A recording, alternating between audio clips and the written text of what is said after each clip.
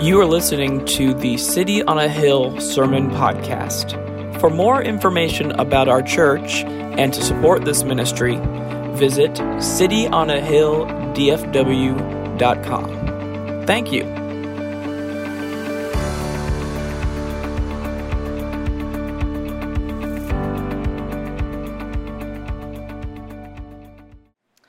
Psalm 139. I'm going to read the first 16 verses for you. It says this, O Lord, you have searched me, and you have known me. You know when I sit down and when I rise up. You discern my thoughts from afar. You search out my path and my lying down and are acquainted with all of my ways. In other words, God is always aware of everything that we do. Even before a word is on my tongue, behold, O Yahweh, you know it altogether. You hem in me behind and before, and lay your hand upon me. Such knowledge is too wonderful for me. It is high. I cannot attain it. Where shall I go from your spirit, or where shall I flee from your presence? If I ascend to heaven, you're there. If I make my bed in Sheol, you are there. If I take the wings of the morning and dwell in the uttermost parts of the sea, even there your hand shall lead me, and your right hand shall hold me. If I say, surely the darkness shall cover me, and the light about me be night, even the darkness is not dark to you, and the night is bright as the day, for darkness is as light with you. In other words, there's nowhere you can go where God is not there with you. For you formed my inward parts. You knitted me together in my mother's womb. I praise you, for I am fearfully and wonderfully made. Wonderful are your works. My soul knows it very well. My frame was not hidden from you when I was being made in secret, intricately woven in the depths of the earth. Your eyes saw my unformed substance, and in your book were written, every one of them, the days that were formed for me, when as yet there was none of them. Good morning and welcome to Sanctity of Human Life Sunday. I am proud to tell you that for the last 38 years or so, and for, Lord willing, the next 38 years, or maybe 39, because I got to beat James by one, that City on a Hill is proudly pro-life, that we believe in the value of the unborn human life as well as the born human life. Not because of political reasons or social reasons, but because we believe that all life, regardless of race, regardless of color or gender, or even religion for that matter, is valuable just in and of itself and worthy of dignity for the singular reason, hear this, that all human life is created uniquely apart from the rest of creation in that we're created in God's image. Genesis chapter 1, verse 27, so God created man in his own image. In the image of God, he created him. Male and female, he created them. We are above all the rest of creation, unique because we are the only part of creation spelled out in Genesis chapters 1 and 2 who are made in the image of God. And this conviction is woven throughout the fabric of both the Old Testament and the New Testament, and ultimately it culminates in the resurrection, which is obviously the central focus of our faith, the resurrection. It culminates in the resurrection because Christ's resurrection points to the ultimate value of human life in that God promises in the future to raise us, renew us, restore us, not just spiritually, but bodily. In other words, God has made you unique and valuable, not just because of your personality or your spirit or your emotions, but because of your physical body as well. Your human body matters a great deal to God. He's the author and the creator of it. It is unique. It is not just something that you are in. It's not that you're a spirit that lives in a body. It's that you are a spirit and a body. That your body is uniquely you. The only time you will actually be apart from your body is that time between death and resurrection. Think about that for a moment. Your life and all of eternity after the resurrection, you will exist in your body. Your body matters a great deal. This morning, for this morning that we're celebrating, that we're thinking about, rather than talking about Genesis chapter 1 and 2 and talking about the Imago Dei, which is just the real kind of highfalutin way of saying the image of God, I want to do something a little bit different. I feel like I talk and kind of hit on the image of God quite a bit in my preaching and teaching. It's something that is really foundational for me academically as well. And so I don't want to do that this morning. I want to take a little bit of a different approach for our time. I want to look at a couple of passages that are often used by pro-choice advocates to try to support abortion from the Bible. And I want us to consider these passages, what the historical context is, what they teach, what the text honestly is conveying, for us to weigh it out, for us to evaluate it, and determine whether or not there is a case to be made for the pro-choice position within a biblical framework. Now, I understand that some people take a pro-choice position for non-biblical reasons, and that's a whole different discussion. But what I want to do is evaluate, is there a biblical case to be made for this position? And then as promised, after I'm done with my part, which will be, again, brief, kind of like last week, I'm going to invite up Lori Campbell to the stage, and we're going to have just a discussion about all the great things that they are doing at the Women's Choice Resource Center. Sound good?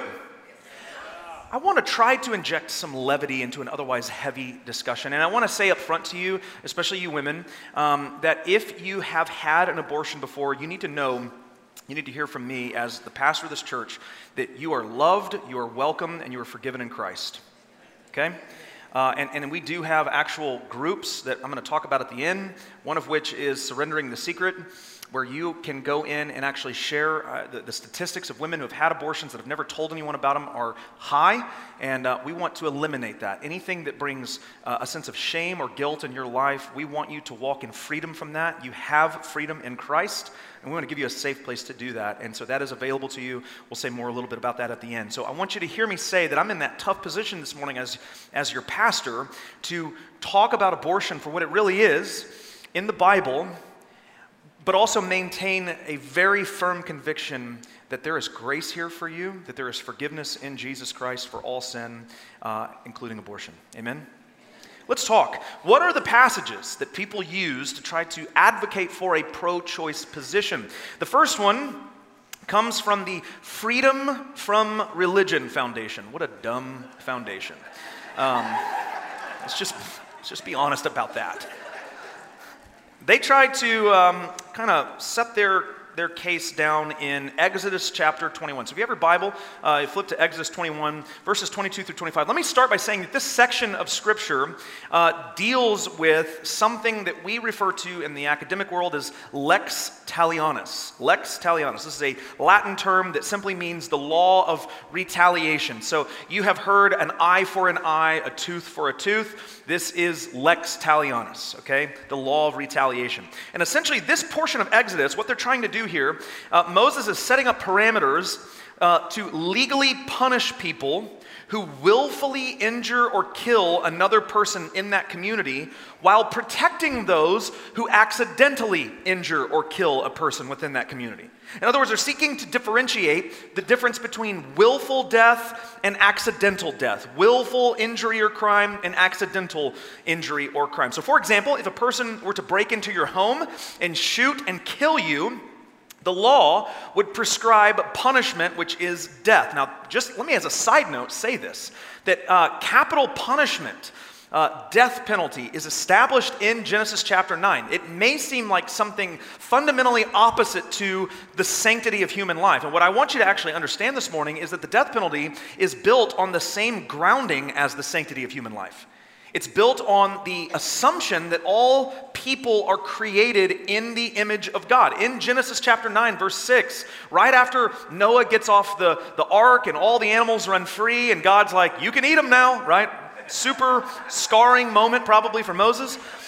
He tells Moses, you may shed the blood of animals, but you may not shed the blood of other humans. And this is what he says in verse 6. Whoever sheds the blood of man, by man shall his blood be shed, for God made man in his own image. So because life is created in the image of God, if you take a life, your life now is required of you. It's that valuable. It's that valuable that if you destroy it, you forfeit your own. So, understand then, what Exodus 21 is doing is it's setting up a distinction that if someone breaks into your home and shoots and kills you, they should be punished. However, If someone breaks into your home and wields a weapon with the intent to harm you, and you shoot at them and injure or kill them, we would hope that the law would differentiate between the two, or be able to differentiate. That the motivation behind both of these things is different. Or that if you were to willfully run someone over with your car versus accidentally hitting somebody, that you would hope the law would be able to distinguish. There's a difference here. So one should be punished differently than the other. We want laws that can do that. So this is what it's doing. It's trying to make distinctions like this. And when we get to verses 22 through 25, we have a scenario where the injury is involving an unborn child. Read with me starting in verses 22.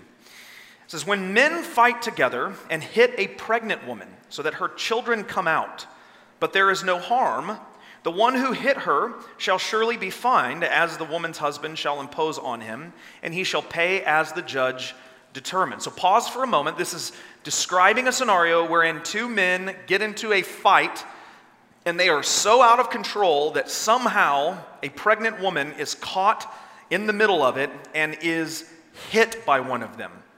This law is saying if her child comes out and no one is harmed, then the father and the husband can assign a fine to the person who hit her, and that's it. Case closed. It is done. Okay?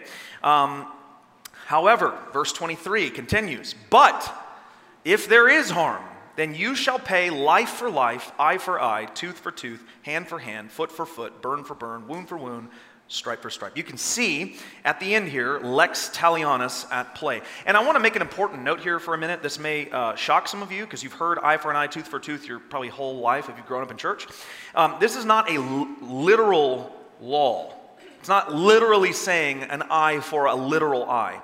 The point of lex talionis is that the offense should be equal to the penalty that is being prescribed to it. So if I burn your house down, you can't just burn my mailbox. Like that, they're not equal. It's house for house, right? This is a penalty that is requiring equal value to the offense. This passage is used by the Freedom from Religion to support abortion. Now, you may ask, how do they do that? That doesn't make any sense. They would argue that this passage is saying that injury or death only applies to the woman. So if the baby dies, a pregnant woman is hit, the baby dies, but the woman is okay, then the man only pays the fine. But if the woman dies, then the man's life is forfeit. And so they read it that way, and they say because there's a difference in penalties between injuring the mom and the unborn child, it seems like the woman's life, who is alive and out of the womb, is more valuable than the baby who is inside of the womb. Now, the problem with this is that it's just completely incompatible with the Hebrew. The language dictates very clearly that this is discussing a plurality of injury for both mother and for child. The fact that you have to wait for the baby to come out of her before you can evaluate whether someone has been injured or not is pretty clear. Why are we waiting if that's the case? If the woman's fine, regardless of what's going on in her womb, pay the fine and move on. But the text is very clear that there is a waiting period for the child to come out, and then we are evaluating in plurality whether any of them, plural, mother or child, is harmed. If that is the case, then punishment of equal value is laid down. So it just doesn't work. This is a silly passage to try to hang out there and say, well, look, there's difference in value of life. There's not. It's simply not true. So on the basis of Exodus 21, 22 through 25, we would say there is no case to be made for the pro-choice position. But let's look at a second one, because I think the second one is probably the more popular one. This comes from Numbers chapter 5, verses 11 through 31. And this passage, admittedly, let me say up front, is a very strange passage, okay? It's going to be a very weird thing for you to read with your Western, postmodern eyes, all right? There were some strange things going on here that were for Israel. They're not applied to the church today. But does this passage really make a case for abortion? That's the question that we need to answer. Let's read it. I'm going to do my best to break it down. Start Numbers 5. We'll start in verses 11 through 15. Read with me. It says, "And Yahweh spoke to Moses, saying, Speak to the people of Israel. If any man's wife goes astray and breaks faith with him, i.e. has an affair, If a man lies with her sexually, and it is hidden from the eyes of her husband, and she is undetected, though she has defiled herself, and there is no witness against her, since she was not taken in the act, and if the spirit of jealousy comes over him, and he is jealous of his wife who has defiled herself, or if the spirit of jealousy comes over him, and he is jealous of his wife, though she has not defiled herself, then the man shall bring his wife to the priest and bring the offering required of her. Let's stop for a minute and break this down. You're going, what in the world is this? So this is describing an instance when a man suspects that his wife has had an affair despite the fact that there are no witnesses to support this claim. For one reason or another, he believes that she has been unfaithful. It says a spirit of jealousy comes over him, and he suspects infidelity. He is to take her to the priest with an offering, and there is this whole ritual thing that's about to take place that we're going to talk through. But let me just say up front, you're going to be tempted to read this passage through, again, your Western eyes.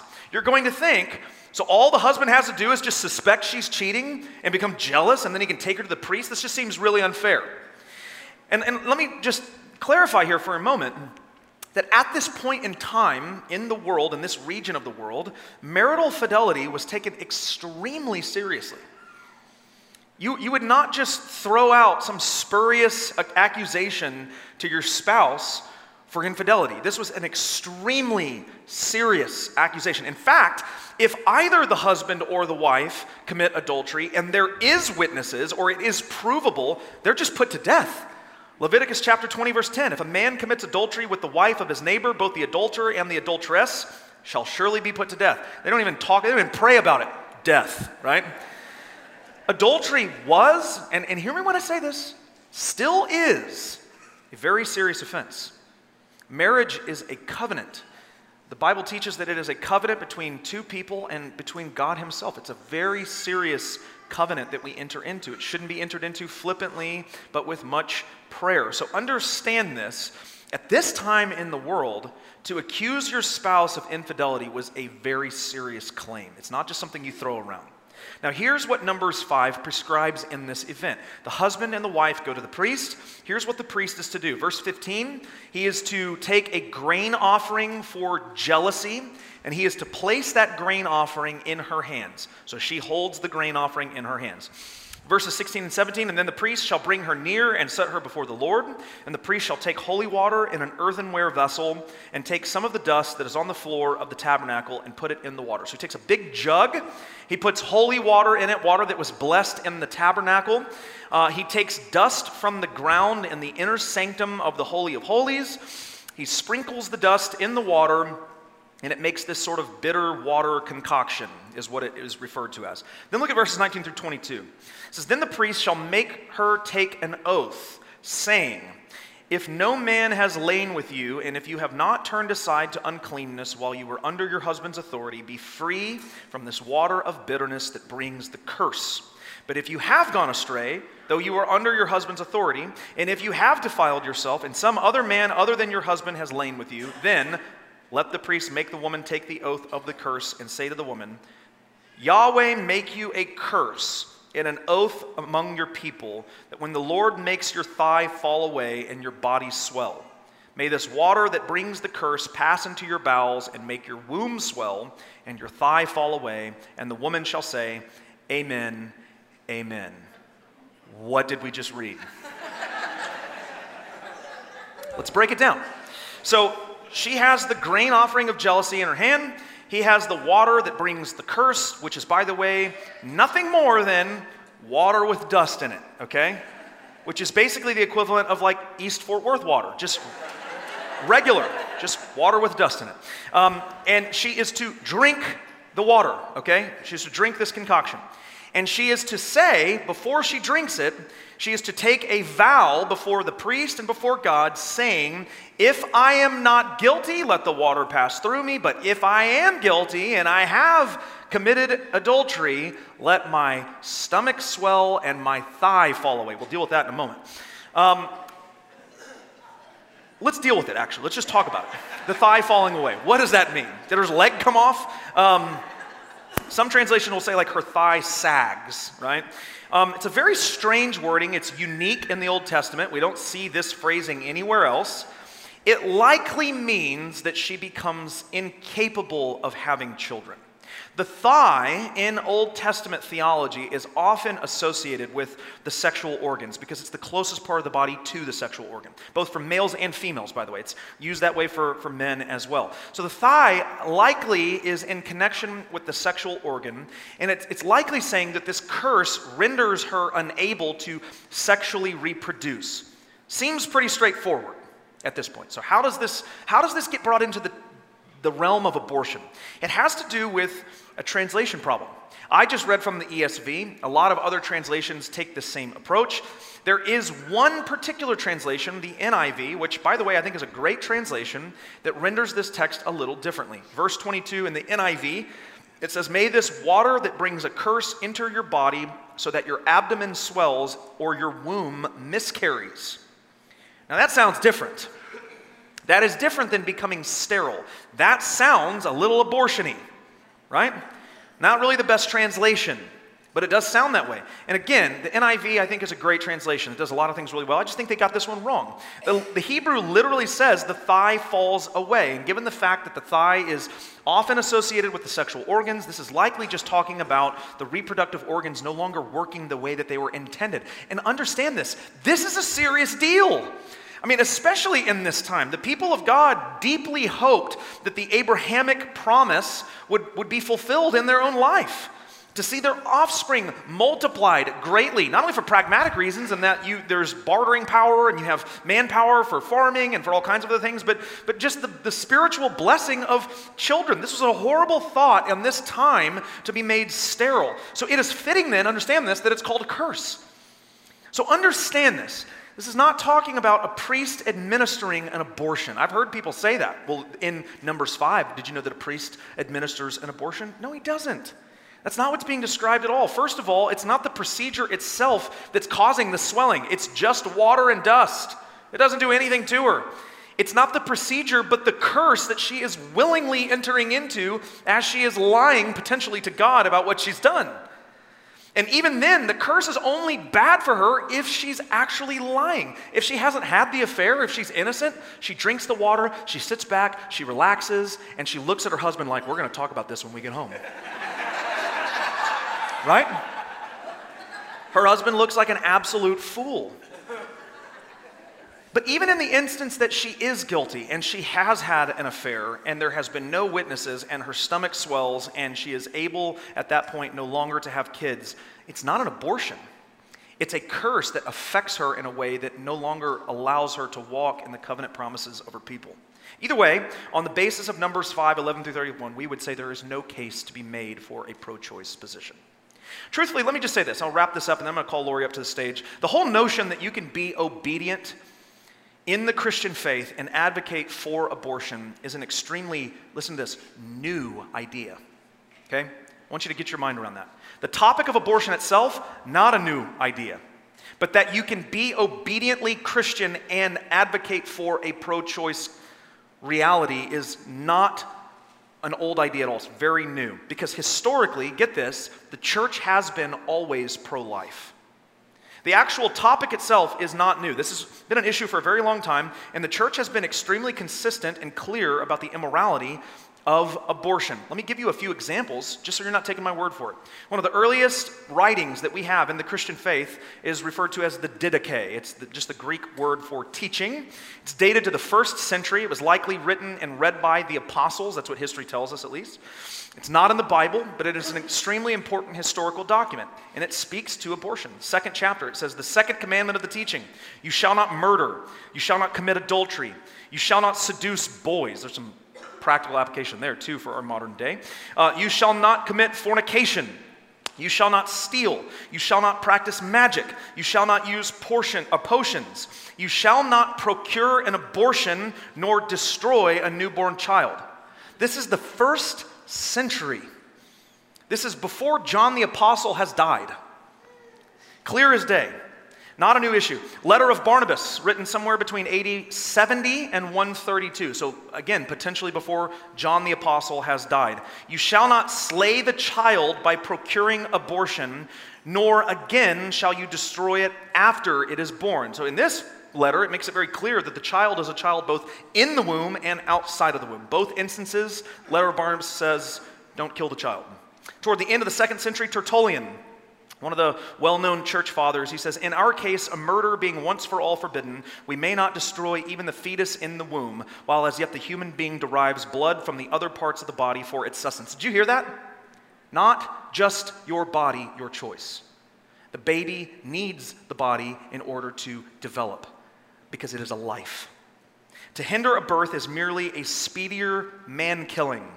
Nor does it matter whether you take a life that is born or destroy one that is coming to birth. That is a man which is going to be one. You have the fruit already in its seed. That comes from Tertullian's Apology, chapter 9, verse 8.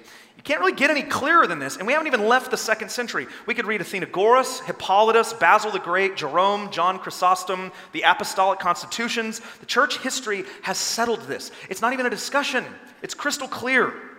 So here's what this means. Let me just say this pastorally to you. It means practically, if you're going to advocate for a pro-choice position as a Christian, at least be honest about what you're doing. At least be honest about your position. Yeah, I'm a Christian, but I think the Bible and 2,000 years of Christian history is wrong.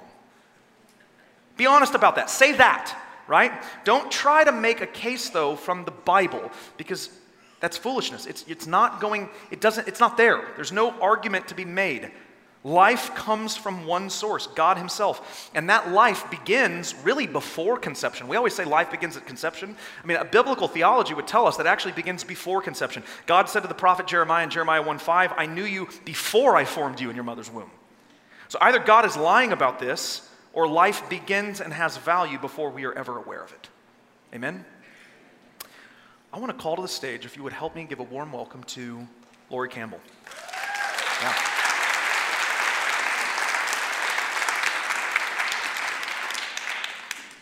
I have a microphone for you here. There you go. I'm going to pull my chair up just a little bit closer. So Lori, I obviously know you, and several of the staff knows you, but as we begin here, why don't you just tell the church who you are and what your role is at the Women's Choice Resource Center. Okay. Good morning. My name is Lori Campbell. My title is Executive Director of Women's Choice Resource Center. We are a pregnancy resource center in East Fort Worth. We've been there for 29 years, and we serve our community. Wonderful. And tell me a little bit about what is the Women's Choice Resource Center? So our mission statement is to value and protect the preborn. Our vision is a world where every preborn child is cherished and given an opportunity for abundant life. And I was just thinking about that as I was preparing. We're still not done. I mean, even in Texas, there are preborn children who are not valued and given the opportunity for abundant life, so we still have a lot of work to do. So true, so true. So one of the reasons that I brought you here today was because I feel like there is this sort of dissonance within evangelicalism that says, I am an advocate for pro-life, because every now and again I might post a Bible verse or something on social media. And again, I want you to hear me say, I appreciate that. That's informative. It does kind of stake your claim in a public realm. So that's not a bad thing. But that's not really engaging in the fight for the preborn. One of the reasons that I love the Women's Choice Resource Center so much is that it provides multiple pathways for people who are working full-time, people who are working part-time, or even retired, to give their time sacrificially to really make a difference in the front lines, in the trenches of this fight. And so I would love for you to share a little bit of, like, if, you know, the people here in this church, let's say, hey, I want to be more involved. What does that look like at the Women's Choice Resource Center? Well, there's so much that you could do. We do free pregnancy tests, we do ultrasounds, we do parent education classes, and then we have peer counselors, people who are just trained to talk to the women and the men that we meet. All of this will provide training for you. We give a lot of referrals, just a lot of different things that we do. But We have 2 paid positions that we're looking for. I need a full-time registered nurse, and I also need another administrative assistant. So if you're interested in either one of those paid positions, come back and see us, and we'll talk a little bit more about that. But volunteer positions, we need men. In 2021, we started actually intentionally with men in our clinic, being prepared to talk to the guys that come in with the girls. And so we have a group of trained men, we call them Real Dads coaches, and they are there in a room designated for guys. And so when a guy accompanies a girl into the center to get a pregnancy test or a sonogram or whatever, that coach is trained and ready to go approach him and talk to him and see if he would like to have a conversation about, what he's feeling about the pregnancy and all of that. And it's really beautiful because he's able to really empower this man that has been told all of his life and may be currently being told the lie that his voice doesn't matter, but he's able to tear down that stronghold and just really speak life into him and empower him to speak life to that girlfriend and to that maybe wife, and just share with him that he has a right to want this baby and to want to parent this child. And all he has to do is make that desire known, and it could change everything if he'll just talk to her about it. So that is one position that we need. We need some men, and bilingual would be great. We need some spiritual advocates. We kind of wear 2 hats when we're talking with the women. So we need women to sit down with the clients and be able to pray with them, be able to share the gospel with them, and just talk about spiritual matters and even apply scripture to the situation that she's in. And then we need people who will get maybe a little bit more into the nitty-gritty as a female to female, just talking about the ways that we can come alongside her, all of the programs that we offer her, talking a little bit more medically kind of about abortion and what that really looks like and what the law is and what her options are as far as, she can parent or she can place for adoption. And we're all very trained about how to talk to her about those things, and we would train our volunteers to do that as well. That's awesome. That's awesome. So explain, a young woman comes in, she's pregnant.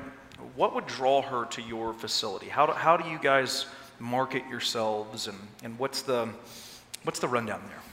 So we have a Google ad, and actually we have several, and I won't get into that, but some of them are done by national organizations that then feed women to our center because of their location. So there's national call banks and national Google ads that when a girl calls into that or responds to that, then they'll find out if she's near us, and then they'll send her to us.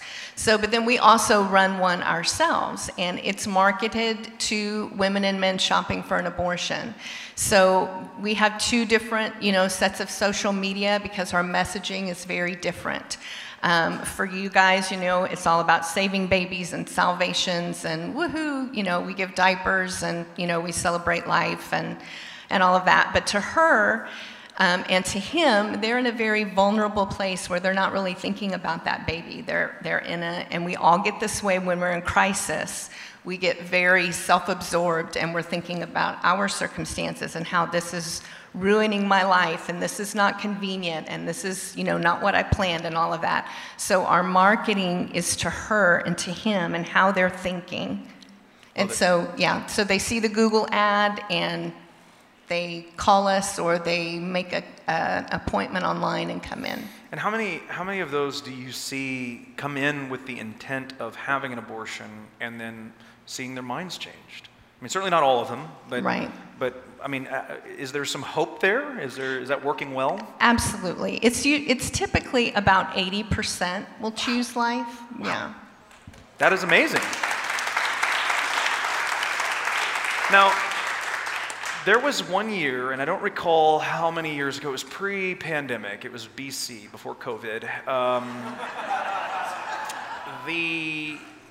there was a gala we did, and you had, I think, like a picture representation of every child that was born as a result of the ministry there. Roughly, you may not know the exact number, but how many lives have actually been saved through the Women's Choice Resource Center ministry? I do have it. So through the end of December, December 2022, we have confirmed 2,374 babies have been saved from abortion. Wow.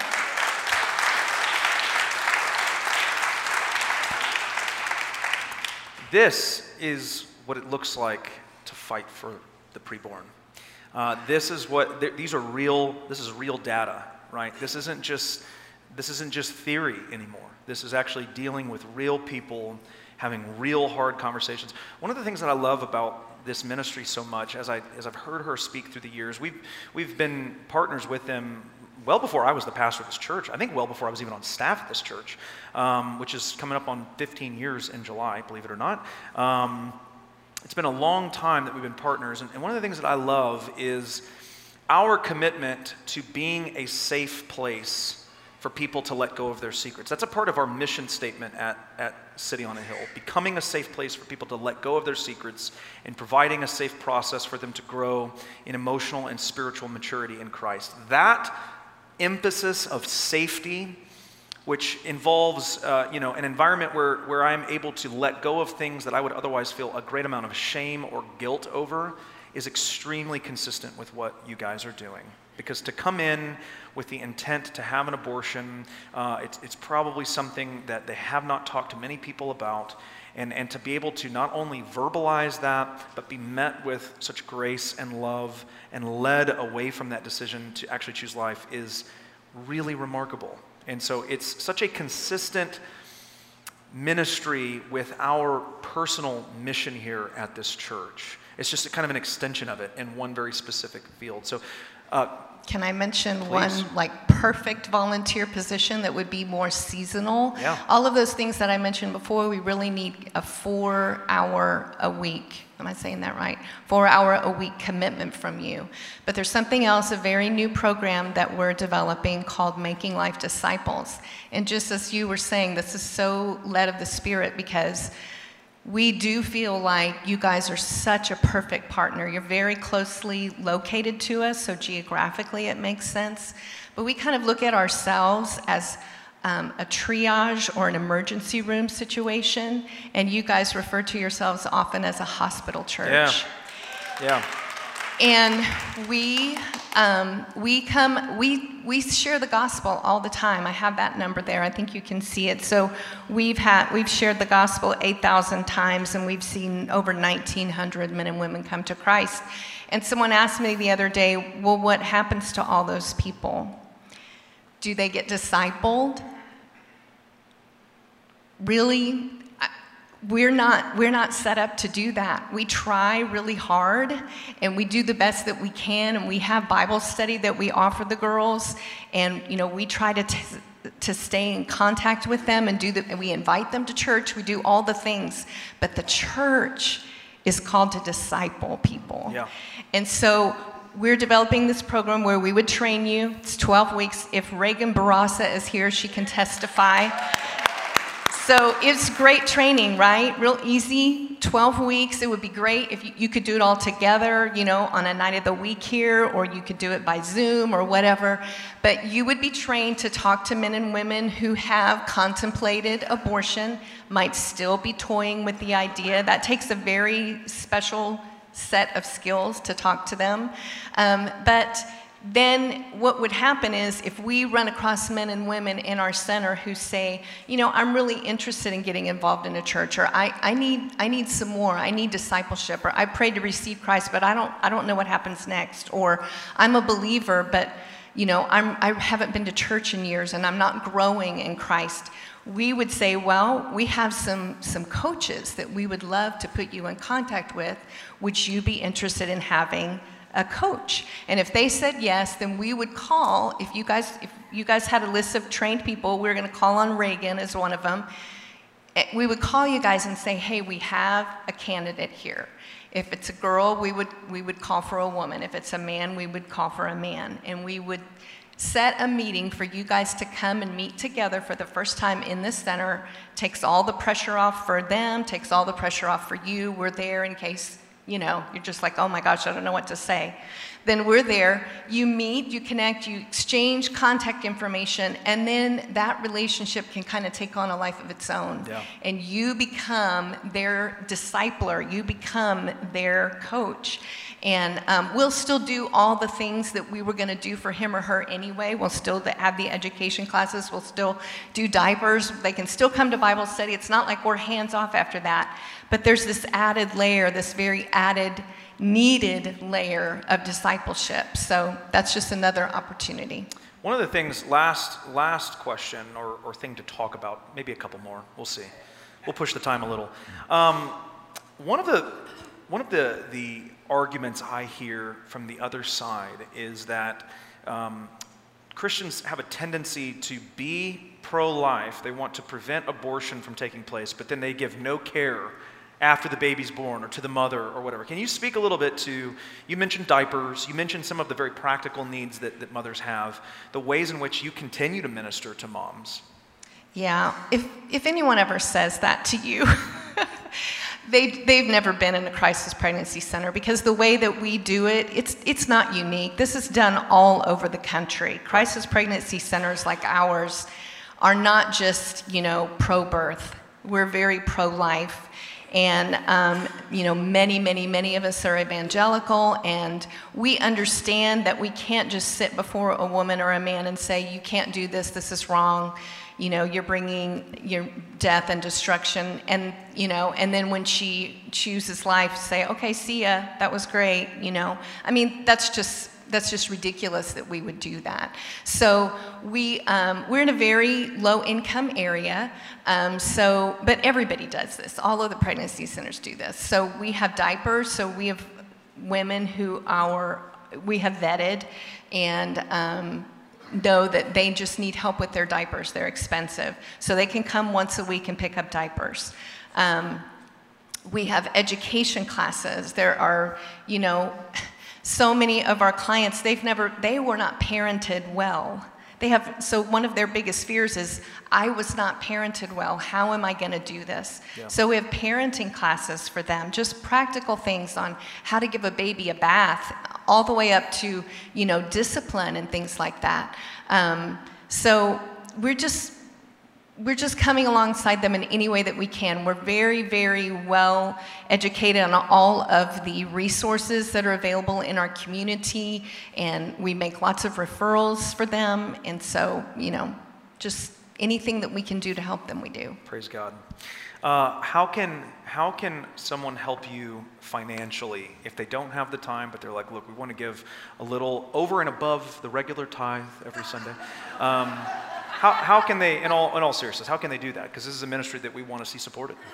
So we have a website for partners, so it's a little confusing, but the website for partners is called prebornfriends.org, and it's very easy. You'll see very easily that there's a place to donate there, but there's also just pictures of our babies, which we have out back, just pictures of babies that have been saved in our center. There's all kinds of information on that site for you as well, but there's a very easy place to find to donate. And then we have our gala coming up. If someone, if a table host, we have table hosts sprinkled through here, if anybody invites you to come to the gala, it's a great way to come find out more about what we're doing, kind of get a vision for where we've been, where we're going, and have a free dinner, and you can get involved financially at that time as well. Raise your hand if you've hosted a table before here, just out of a show of hands. I know there's definitely some here for sure. Yeah, absolutely. Good. Yeah. So let me say this just as a kind of a closing thought. Again, so that you're hearing this from me here at City on a Hill. I can't speak for other churches, but when we say that we are pro-life, that we value life both prior to birth and after birth, One of the ways that we practically work that out is by helping, serving, supporting ministries like this one. This is a remarkable ministry. The work that they are doing is incredible. On the flip side of that, I never want to leave you with thinking that all the women that have had abortions are just sort of like lost causes. That's not true. We love you. We have Surrendering the Secret that's beginning. We want to provide a place for you to heal, to surrender that secret, to no longer feel the guilt and shame. It's led by people who have walked in your steps. You are loved here. You are not a half-valued person. You are not a scarlet-lettered individual. You are fully welcomed and loved into this church by God's grace, just like all of us, okay? This is how we deal with this topic, is by being very honest about it and also being very radically unashamed of God's grace for broken people.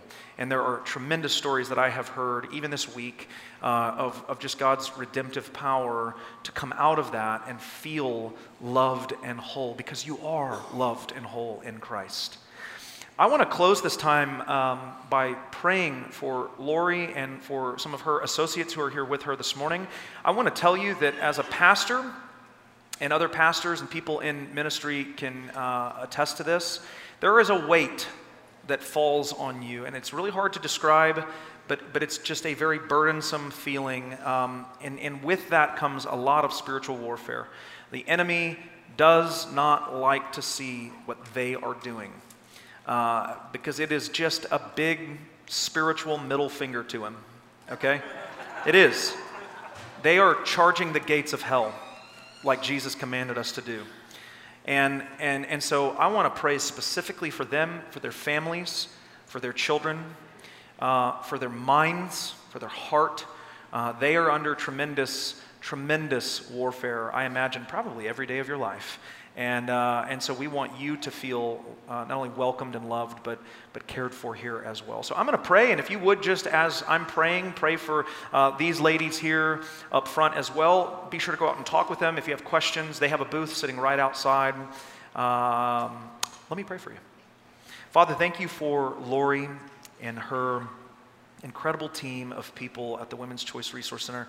God, I pray for your blessing and your protection to fall on every corner of that ministry, on every person engaged in that ministry, for every woman that walks through that door and every man that walks through that door, that they would sense the very real presence of your Holy Spirit, that they would sense the sweetness of your grace and mercy and love.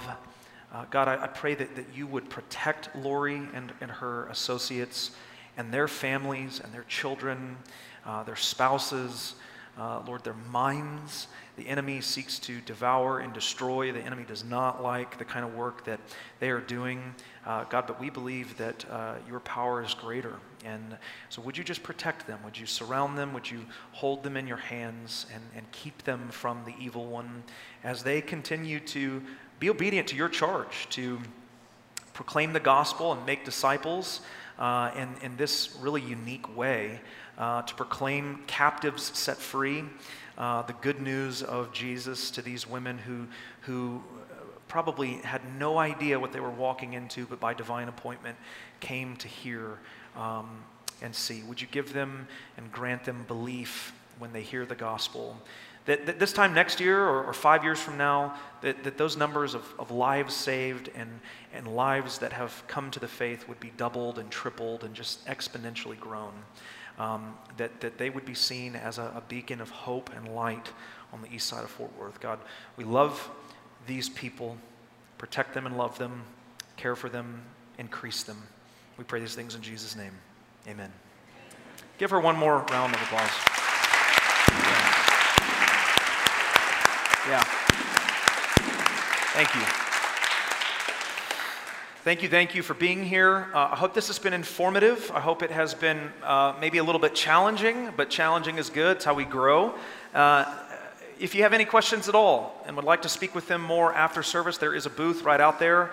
If you want to hear this again, you can we obviously have one more service. This is also being streamed online, and so send it to friends and family members who maybe have questions about this. Next week, We start 1 John, under construction begins. I'm very excited to begin that with you. It's going to be an amazing time. Night of worship, February 5th. Mark your calendar. We'll be taking the Lord's Supper together. God bless you. We'll see you next week.